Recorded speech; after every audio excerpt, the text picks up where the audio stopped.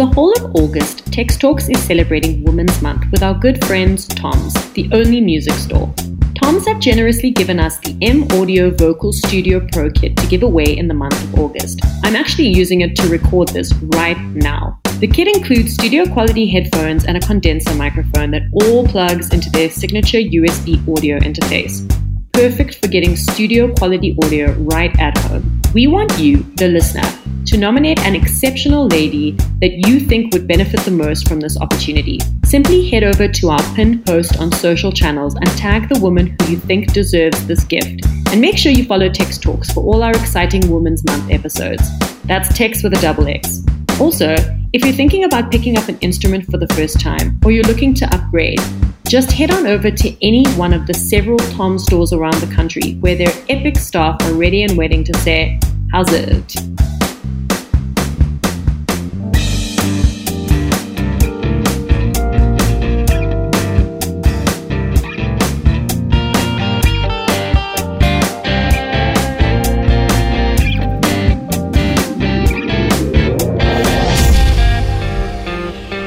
Hello and welcome to a special episode of Tex Talks, the Look Back Season 2.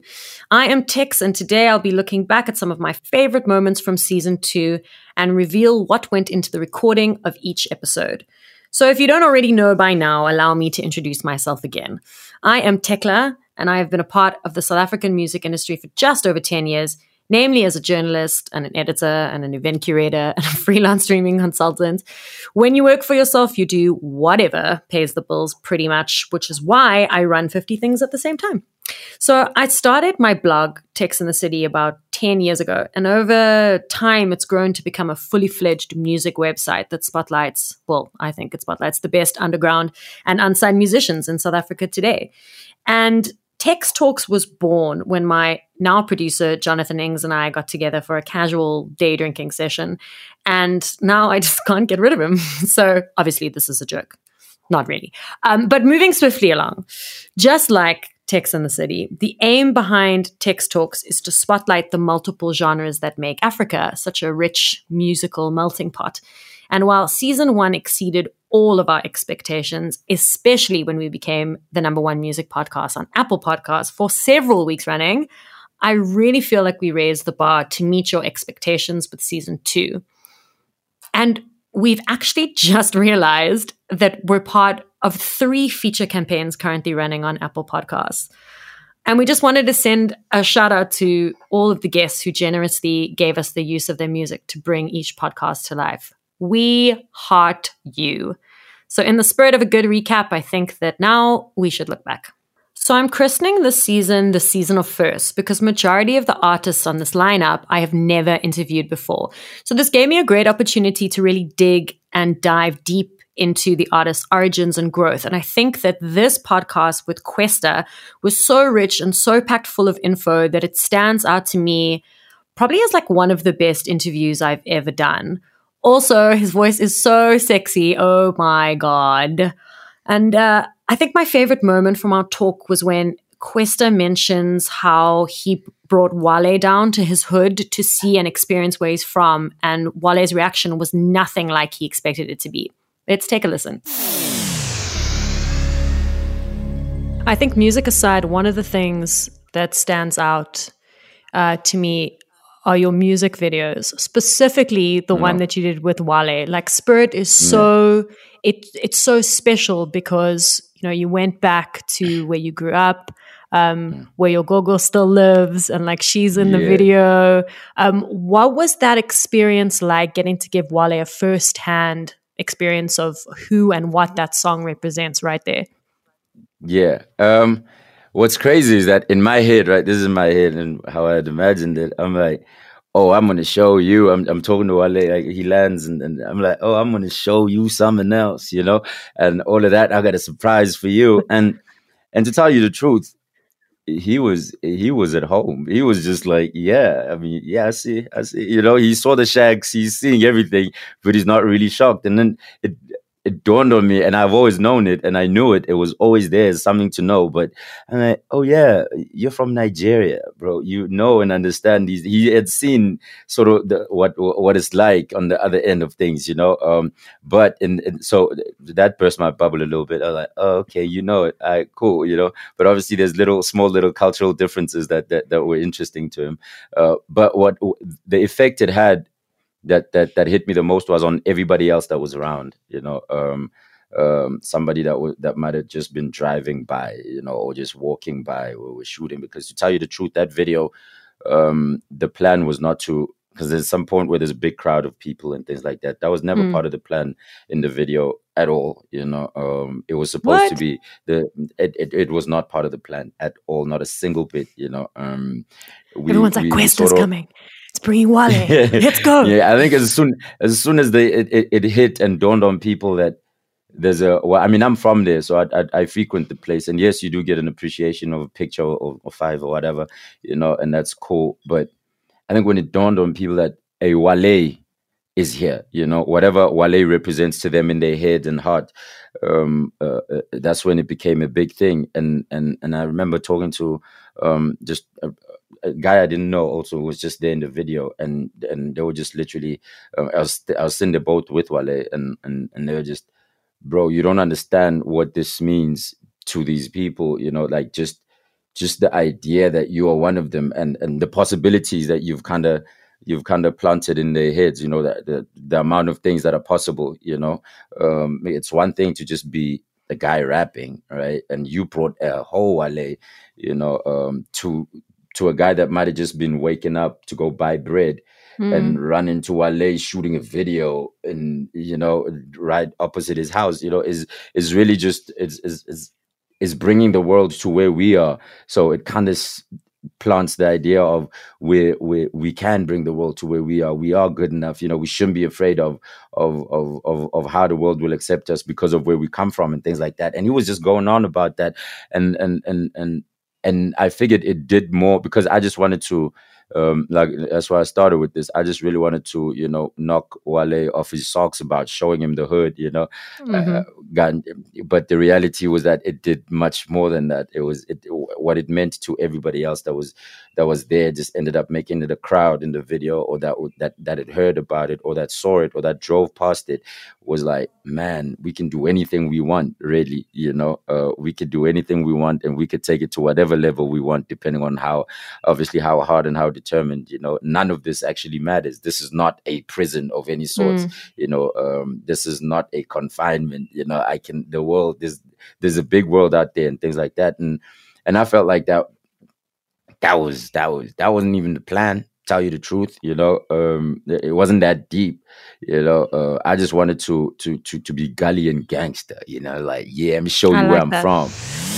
In another first for season 2, I interviewed Pierre Greer from Die Heuvels Fantasties, and him and I have been bumping into each other on the scene for years.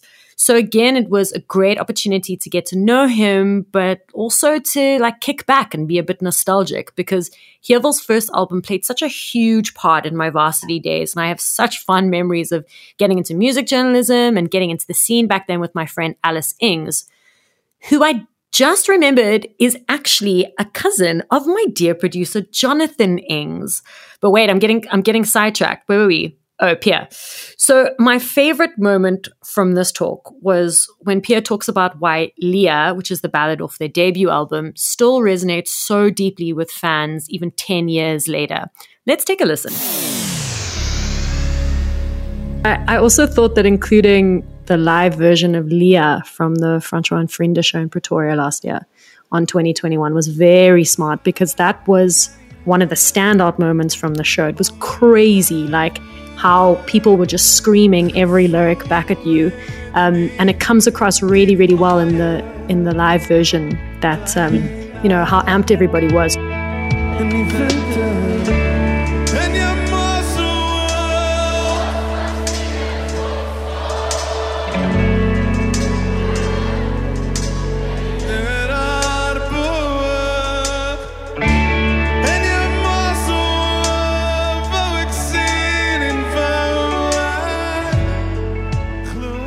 What do you think it is about that song specifically that still resonates with people like 10 years later?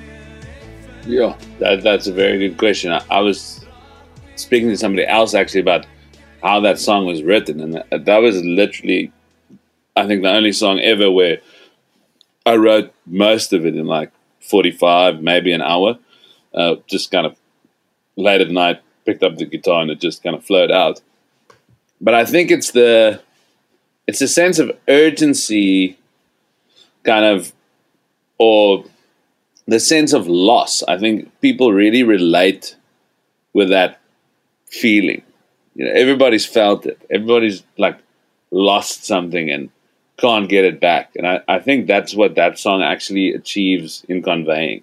And that's something that people really, I don't know, can channel. And I think that's what makes music amazing. You know, it's not just cathartic for the artist who creates it. It becomes something else eventually when it, you know, gets out there. So I think that's what's happened there. But with it being included on the album, Marinas, who engineers that show and who's a very good friend of all of us and great sound engineer, I wasn't even sure if that show was recorded, to be honest. And I kind of asked Franny, and he said that he thinks so. And I just kind of, for some random reason, while we were touring at the end of last year, I was like, that was a pretty cool performance with Johnny on the piano, and it like really felt great on the night. And I just texted him, I was like, if you by any chance recorded that, it would be amazing if you could mix it to include as a bonus track. And he was very like radio silence and working and whatever. And like right before the record was done, he was like, I actually found the hard drive and I'm going to mix it for you. Don't worry about it. And, you know, you got it out. What a legend. Shout out Marinas. That's, it's a beautiful, beautiful way to end off 2021. Yet another first for season 2, and oh my God, I love this man so much. I don't even know where to start with looking back at this episode with Early B, because it was like talking to an old homie, and he's so funny, and I think I just laughed through the entire thing. But what we did for a few of the interviews we recorded for season 2 was I'd record off my M Audio 192 4-vocal Studio Pro, definitely not plugging a product there, and I would WhatsApp call the person so that I could see them. And being able to see Early was the best thing because he's so animated when he talks, which also didn't help me laughing the entire time. And I think my favorite moment was when he talks about what it means to him, but also to everybody else back home in his hometown of PE, to be the first Afrikaans rapper to be signed to Universal Music. Let's take a listen. So fast forward to 2017, right? Mm-hmm. And you make history by becoming the first Afrikaans rapper to sign with Universal Music Group, which, I mean, Early, that's a huge achievement. Yeah. Like, what has the signing, because it's been like 3 years now, what has the signing and working with a larger team essentially done for your career? Because I know, I think I read somewhere that you said that it's been like one of the single biggest achievements so far. It's actually, it made it so much easier because back in the day, I remember earlier than 2017, and I'm just going to talk about performances now because most of our money is coming from performances and things, you know. So we would apply for festivals that I'm performing at now. Like they would call before the time now for me to perform at their festivals. But we would apply, like I know religiously, I would spam them like, look at this, just check this out, you know, you know what I'm saying? And we would never get. This is what I do. You like it? okay. Before that, shell also did it. So what happened was we never got that shot, you know, and working with Universal, it's also a company that holds weight, man, you know. So for them to actually say, look, we have Early B or something, they open their doors. So doors get opened easier. Obviously, signing to a label, marketing wise, your platform is so much bigger. You know what I'm saying? They put you on okay, it's easier now, but back then it was like, it was a mission. You know what I'm saying? So for me, I must say, like, it meant a lot for a lot of cats here in PE as well, hip hop guys. just for us to also check, like, look, international labels looking at us, bruh. Afrikaans rappers, you know what I'm saying? You need Dal. And I'm also honored to say last year was the first time. And look, a lot of people look at labels like different ways, you know. Some people would be like, oh no, I don't want to mix with labels. Some people are for the thing. But for the first time last year, I was speaking about Kaka and Ka. We used to have it every year. Like, Arjun and I used to perform at Kaka. Our very first time we went to Kaka and Ka for the Rijmkleed show. They had to cancel it because it was too full for the young kids. Like, they were watching for the young kids in front. It might cause a stampede. So they canceled the first one. We made so much noise, but there was no doors opening for us. And last year, actually the year after I signed with Universal, I know Sony came, Universal came, and some other indies also came to come check out the other hip hop artists. So it was almost like, you know what, nah, for whoever wants to go that way, dude, I brought the people here for us, you know. So it meant a lot for me, like also just helping the next person also to get to that next level. So we had initially scheduled Jules from Good Luck to be on Text Talk Season 1. But when she rocked up at the STFD studios, she had quite a rough day. So I suggested to her that we postpone until she was in a better headspace. And I'm very, very happy with the way things worked out because we got to unpack a lot of things that I don't think we would have been able to in Season 1. Like, the reason that she'd had a rough day was because Chucky had decided that he was going to leave the band. So we got to talk about her feelings around that. But my favorite moment was when she talks about how in lockdown there's been this trend in streaming that's cropped up where people have gone back to listening to their older catalog in a bit of an unexpected move. Let's take a listen. So I think that there is definitely, the live scene has definitely helped make the genre of electronic and EDM and hip hop more popular. But I also think that there is a sway as well to a little bit more, and I hope it keeps going this route because, you know, at the moment what we've seen is a big die-off on, when it's been the pandemic, there's been a massive die-off on new music listenership, like 30% drop to newer pop releases that have been happening, and a huge increase on older songs and more iconic songs. Everyone's been feeling very nostalgic and have been wanting to pull out the songs that have got the messages, you know, that they really yearn to hear. And I hope that the new wave of music post-pandemic coming out of it will be a combination of a newer sound with like a nostalgic legacy, a nostalgic way of writing and translating a story into a pop format. You know, that's my hope anyway, because that's what I love to do and that's what I love to listen to as well. That's really, really interesting what you said now about the drop-off in listenership with new music. I had no idea about that. But it makes sense with people wanting to connect to, like you said, people feeling nostalgic, but wanting to connect to like happier times, you know, when we could braai and drink with each other, sit in the sun. It's catalog. It's old music like the John Mayers and the Stings and the Beatles and all this really old music has seen a massive resurgence in the last 6 to 8 weeks. It's very interesting, but it goes to show you that kind of music people will go and fall back on when times are tough, you know? So we're halfway through our look back, and I honestly can't believe that so much has happened over the last 2 months. But I need to get real for a second. The process of recording season 2 has not been without its ups and downs. And if it wasn't for Jono and Matthew and Al, who are all in Cape Town keeping me sane, while I was freezing my butt off in my apartment in Joburg, I probably would have lost my mind, and I very nearly did. But then alcohol sales came back for like a week, so I was fine. But yes, between my team and Tom's, we had to battle being scattered all over the country and substandard internet connections and load shedding, oh my God, and the fucking hardy-dars in Craighall. And through all of it, our gear from Tom's never let us down.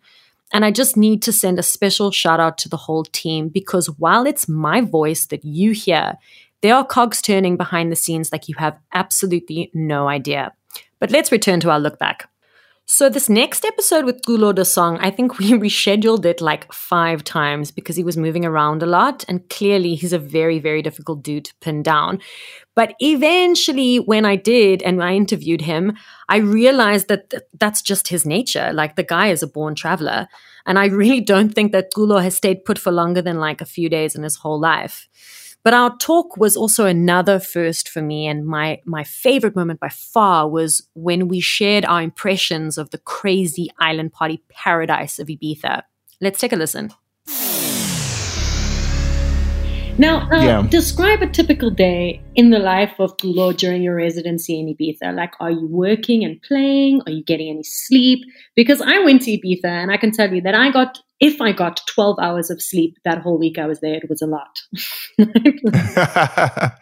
There's no sleep in Ibiza. If you're going to Ibiza to sleep, I don't want to be your friend.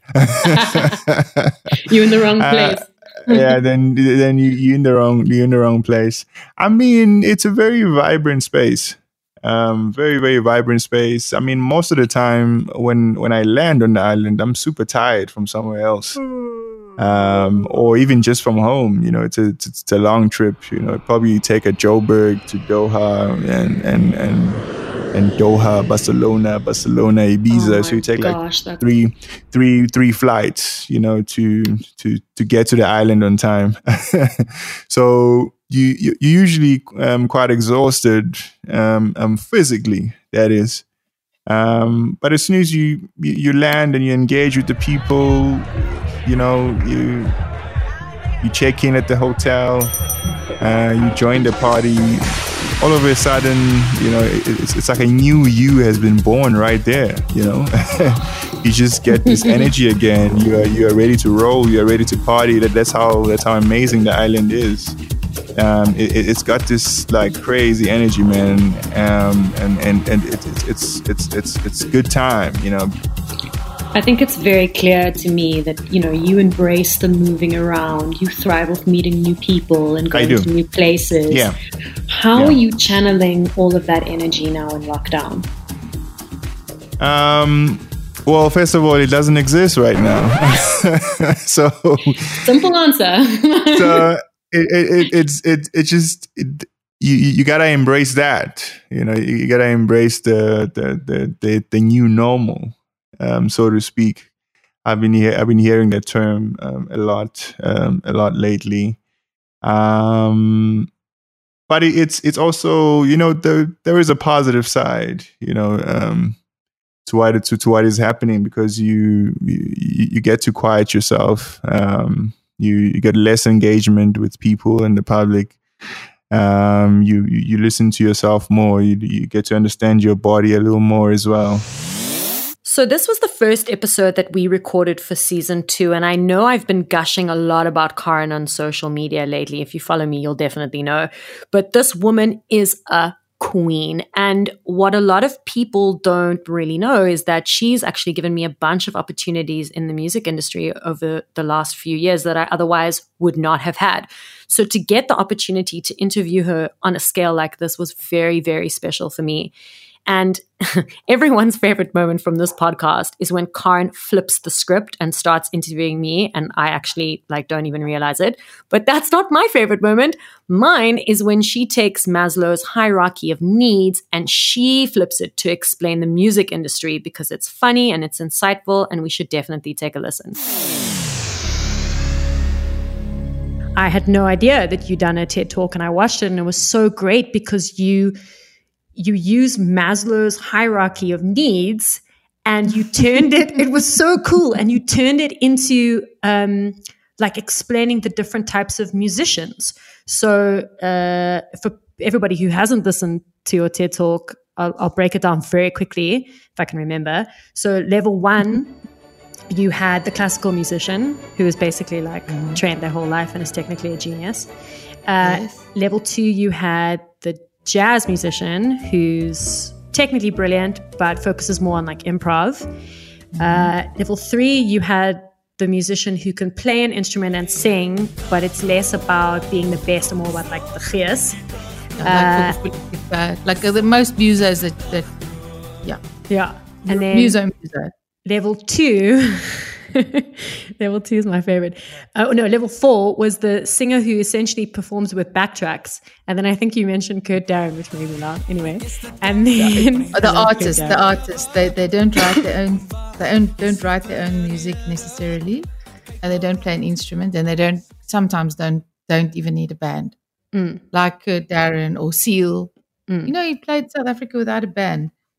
But yeah, and then at the very bottom was the DJ. But they're not actually in the hierarchy. They think they are. They're the reserves. They're on the bench, but they see themselves as musicians. They can't play an instrument. They can't write a song. I can't wait. They press play, faders, and that's it.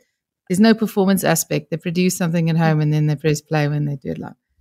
And then you flip it in terms of who gets paid the most. And then the hierarchy changes. Suddenly, when people's all, they put number one. There's Saliva. Yeah, 2013, 3 years, David Guetta was number one on all it's the top. Avicii, all those guys. It's just DJs make the most money, have the biggest hits. Then the kind of Christina Aguilera, like people like Billie Eilish have changed that. She can play instruments and write her own songs. But for a long time, it was whatever. Jennifer Lopez, who's actually a dancer, or Madonna, who's actually a dancer, but just sings, and other people construct, And then it's musos, bands, Foo Fighters. So we're in the middle as we play music, and then the jazz people make very little money, even though they are incredible and better than all these other people. But the people who make the least money, of course, the people who've devoted their entire lives to an instrument, your entire life playing the bassoon, but you make 8,000 Rand a month at Cape Philharmonic Orchestra. Completely unfair. Life is not fair, kids. It's not. Tex Talk's first international guest was Passenger, and I don't think I will ever get tired of saying that. My producer, Jono, pulled a big fluffy white rabbit out of his hat with this booking, and even though this podcast is short, it's packed so full of anecdotes because Passenger is an incredible storyteller. And my favorite moment, hands down, was when I questioned him about his reaction to how much South Africans adore him. Let's take a listen.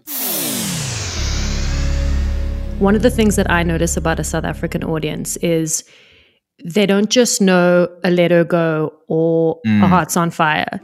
They know every track from track 1 to track 10 on your album. And I think that that's quite a beautiful thing because it means that they're really engaging and they're really listening. What's your experience been like of your South African audience? I mean, just from the first gig back in 2015, my view of it is like they're really devoted.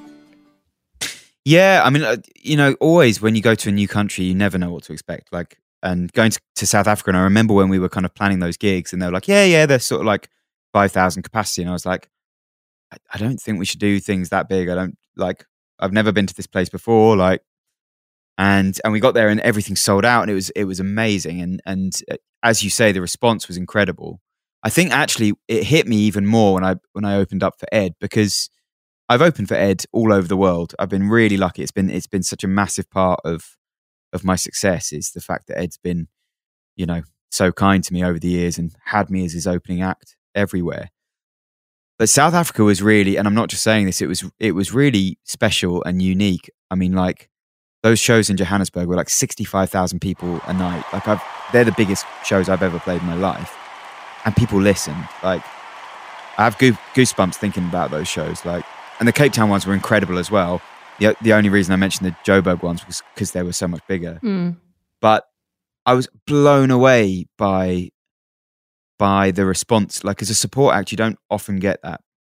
In some countries, like, they're so excited to see Ed that even though they're like kind of watching, but they're also drinking beer and having a chat with their mates, and that's totally understandable. Like, we're all guilty of that. We're all guilty of chatting over opening act. But man, those 4 shows where it was like, such massive crowds and such a level of engagement was incredible. And then to be able to come back and play, what was it, 10,000 people in Joburg and 5 in Cape Town. Like, the ratio of people that came back from those gigs to see my headline show was just insane.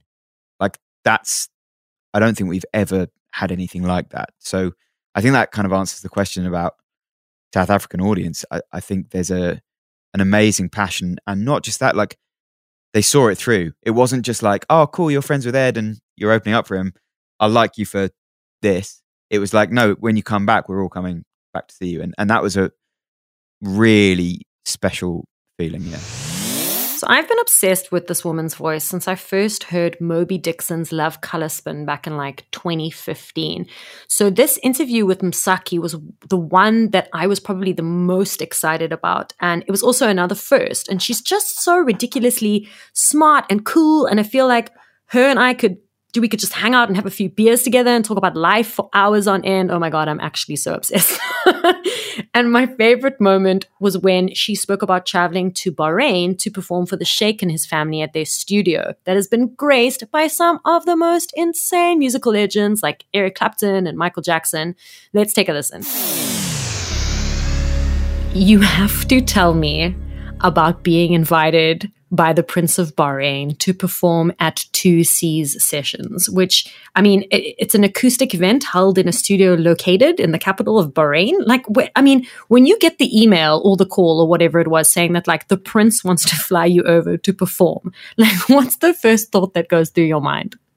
I thought it was insane. The agent that they hired to call me had to repeat it a few times because I was like, excuse me, what do you mean? Where are you taking me? You know, like who else has gone there and come back alive? I need proof, you know? Yeah. Oh my God. Are they taking me there to like traffic me? I didn't think of that at all, but I was like, which sheikh wants me to come and serenade him while feeding him grapes? You know, but I did see a video of the King of Bahrain getting escorted by a giant robot the other day, which was really, really my gosh. I saw that too. I saw that on Twitter and he was wearing this funny shirt. That was crazy. But I went and I met the most amazing, gentle people that love music. It's a family that's just crazy about music, but because of their status in society, they can't express it as freely as other citizens. And so what they've done with their passion for music is that they've built this incredible studio, which has been visited by people like Michael Jackson frequently. There's so many little love notes from Michael all around that studio. Like, hey friends, had a great time. Thanks for having me again, you know. Eric Clapton had left his guitar there and was the last visitor before me. And they were like, would you like to perhaps try on Eric's guitar? And before falling over, I touched it and I was like, okay, fine. My harpist, my friend Sophie that I was there with, she's French. She was like, well, but you have to. and then I played, some of my songs on Eric Clapton's guitar. So Wait. So you played Eric Clapton's guitar in a studio in Bahrain that's basically owned by the royal family? Pretty much. That was my life for a long weekend. I mean, you've lived. Let's just say that. And then the Prince of Bahrain made me steak, and I was a vegan at the time, so I had to politely move around the plate, while this beautifully made steak was sitting there. Yeah. So what kind of steak was it? One of those really thick ones. I don't know what kind of steak that is. I'm not really a thick cut steak. Whatever. We'll just leave it at that. Like a really, really thick cut. Yeah, it looked like a brick. What else was on the plate apart from the steak? Oh, I don't know. It's just it was like a huge buffet, but he had made the steak himself. Oh, and no! Proud of it. So I was like, okay, I can't say no right now. I have to try find a way to, make it work. Oh my gosh, that's incredible. But Msaki, I just wanted to say thank you very much for joining me on this pod. It's been a real honor, and I've been wanting to talk to you for a very long time. And I hope that one day we can do this in person, because that would be phenomenal. Amazing. Yeah, I'm really glad that we could do this. I'm happy that you're home in Cape Town. Yay! In a good space. Thank you so much for this. And I really appreciate the time and space to go a little bit deeper in some of these things. It's quite a rare occurrence in this industry. So thank you. It's only a pleasure.